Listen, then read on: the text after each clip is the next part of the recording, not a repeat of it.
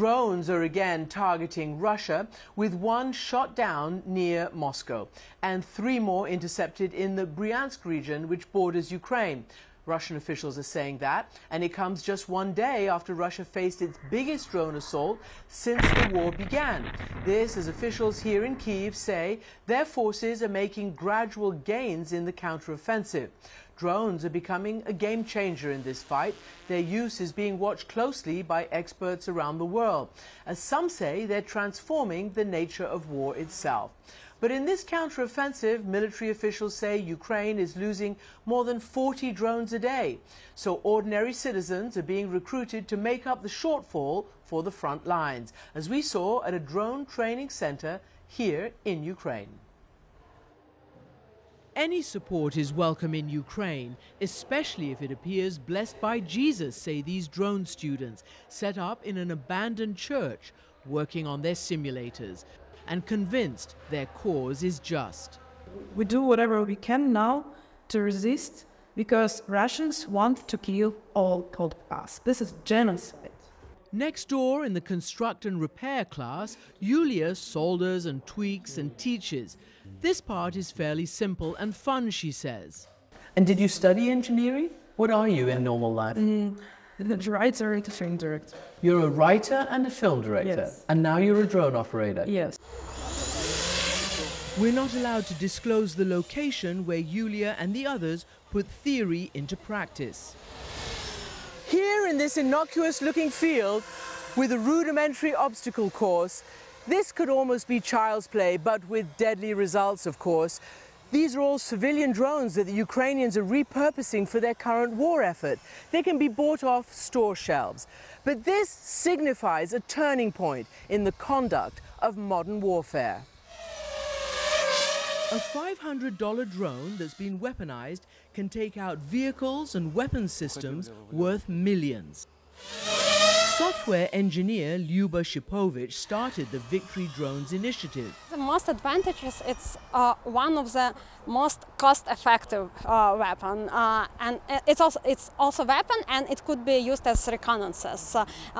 For reconnaissance purposes, if you see the enemy, you can hit enemy, you can hide like your soldiers, so it's pretty... But enemy can see you.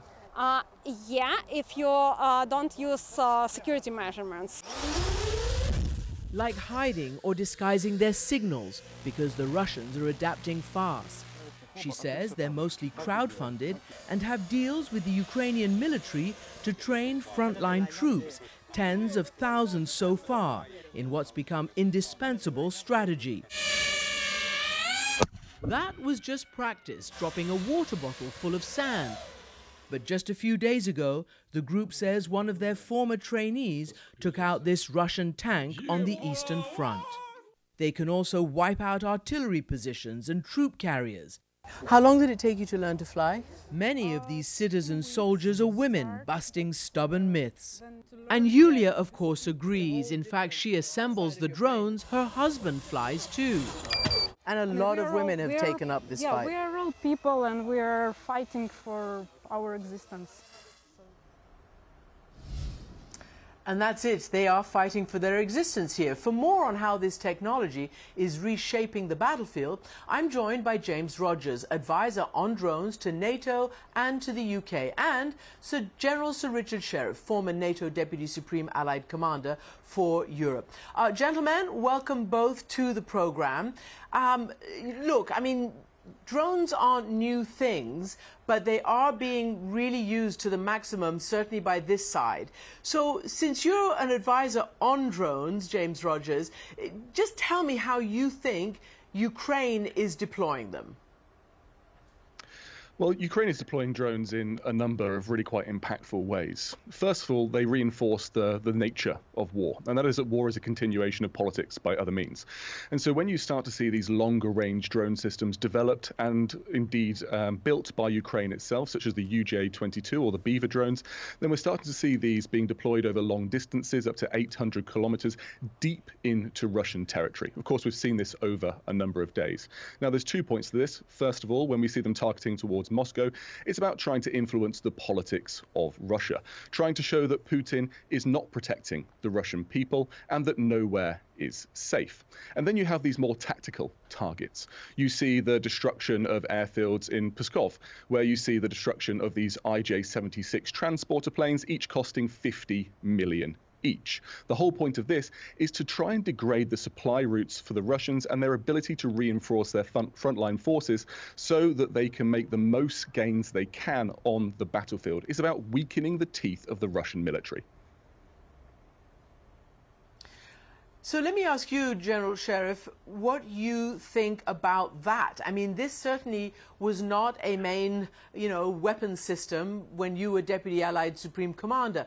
What do you think about how it, some are saying, will reshape the general battlefield in now and to come?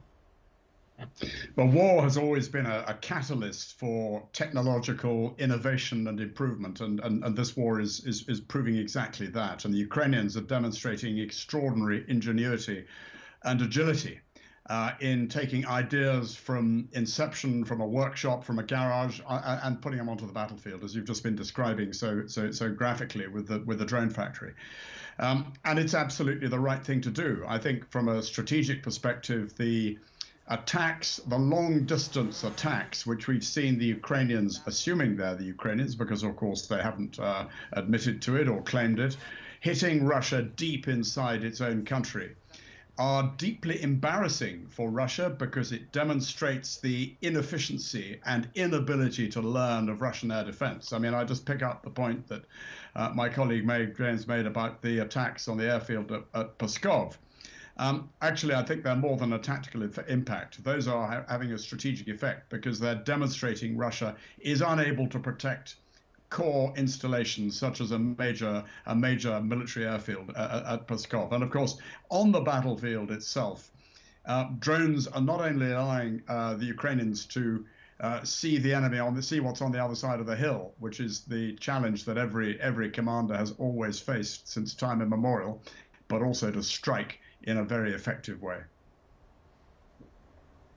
And James, I have to say I was amazed because, look, most of us know of drones like the Predator, the Reaper, the big birds that the US, flew certainly on missions against individuals that they claimed were, terrorists, as you remember, in the war against ISIS and Al-Qaeda for years, operated remotely from inside the United States. But this is much more rudimentary. I mean, things that I was told, and I said, you could buy off the shelf, games, drones that can be used in games in normal civilian life, can be fitted out with bombs up to about 2 kilos. Tell me about the types of these kinds of drones and how you think the Russians are adapting. Who's got the upper hand, in other words, in this drone warfare? Yeah, it's a really good and a really important question. And you're absolutely right. As you've shown in your report, this is almost like a startup setting. And it has to be in order to innovate at the speed in which you can start to take advantages in the gaps and the weak links in the Russian lines. But when it starts to talk about the broader view of what drones we have out there, well, then we can turn to NATO classifications and definitions of the different types of drones that we have. Of course, you have these smaller systems, everything that goes down to around 2 kilometers and can be launched out of the palm of your hand, up to around 20 kilometers. And in the middle of that, you have these quadcopter systems, ones that any of us can buy online and have perhaps had 1 year for Christmas, but these have most certainly now been weaponized and turned towards Russian forces. Then you have Class 2 systems. Now, these are more like surveillance drones. Russia has the Orlan-10s, which are the workforce of the Russian military, and these drones fly much higher above the battlefield, and they can help direct some of these smaller kamikaze systems, as we call them, these loitering munitions, these smaller drones, into their target. And then you have larger loitering munitions, like the Lancet drones that Russia has. These can be sent over 30 to 50 kilometers. They have a much heavier payload, and they've been used to destroy through armor, used to destroy tanks. And then, as you mentioned, you have these much larger Class 3 systems. We know them from the Predator and the Reaper drones, but Ukraine has these as well. We saw them at the beginning of the conflict. They have the TB2s supplied by Turkey. All of these drones, in their own different ways, Russia has as well. They've been developing their own smaller commercial systems. They've been weaponizing them in the same way that Ukraine has. And in fact, they've worked out some pretty nifty ways in which they can take down the Ukrainian drone systems. They spoof the signal. They're able to get into the commercial software of these drones, and they down them. And Russia, of course, has its much larger systems, but due to the fact that you've had Western sanctions on Russia, they've not been able to develop these at so fast a pace. And so it's here we have to turn to Iran. If you have Turkey supplying Ukraine on the one side, then you have Iran supplying Russia on the other. And here's where the more advanced systems come through with the Shahed 136s that have been used to deploy drones from Belarusian and Russian territory over 2,500 kilometers. That's their range, and they can target the key cities in Ukraine.